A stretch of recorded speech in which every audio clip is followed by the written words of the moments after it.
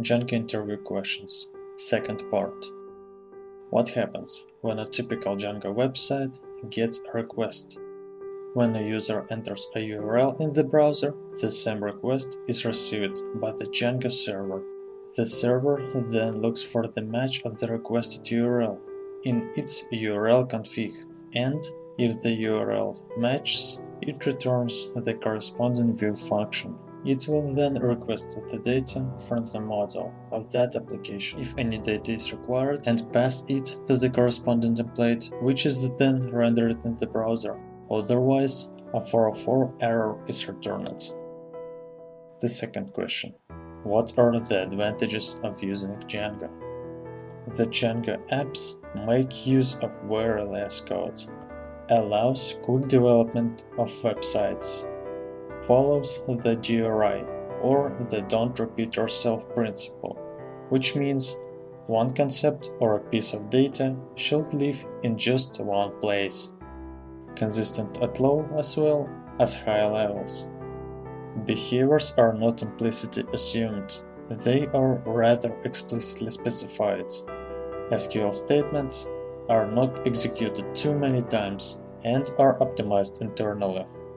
Can easily drop into raw SQL whenever required. Flexibility while using URLs. Django's batteries included. Question number 3.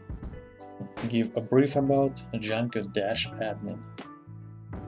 Django-admin is the command line utility of Django for administrative tasks. Using the Django-admin, you can perform a number of tasks. In addition, manage.py is automatically created in each Django project.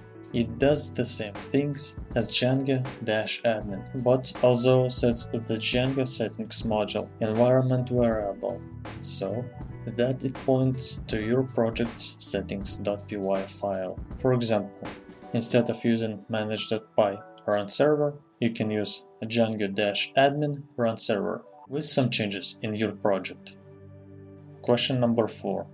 What is the controller in the MVC framework of Django? Answer from Django FAQ. In our implementation of MVC, the view describes the data that gets presented for the user. It's not necessarily how the data looks, but which data is presented. The view describes which data you see. Furthermore, it's sensible to separate content from presentation, which is where templates come in. In Django, a view describes which data is presented, but a view normally delegates to a template, which describes how the data is presented. Where does the controller fit in then?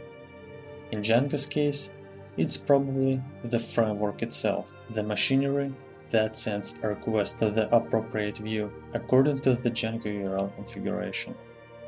As Django implements in MTV framework, these three components communicate with each other via the controller, and that controller is actually Django framework, as I said before. Django framework does the controlling part itself. Bear in mind that model view controller is just a pattern, which means an attempt to describe a common architecture. Question number 5. What is Django REST Framework, DRF? About that, you can listen an episode I have already created. Link in the description.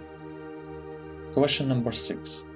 Explain the importance of settings.py file and what data settings it contains. When Django server starts, it first looks for settings.py. It is the main settings file of your web application. Everything inside your Django project, like databases, backend engines, middlewares, installed application, main URL configurations, static file addresses, templating engines, allowed hosts and servers, and security key stores in this file as a list or a dictionary. So, when your Django server starts, it executes setting.py file and then loads particular engines and databases, so that when a request is given, it can serve the same quickly. You can also divide your settings for the production and the deployment. I put in the description 2 links to articles you may find interesting.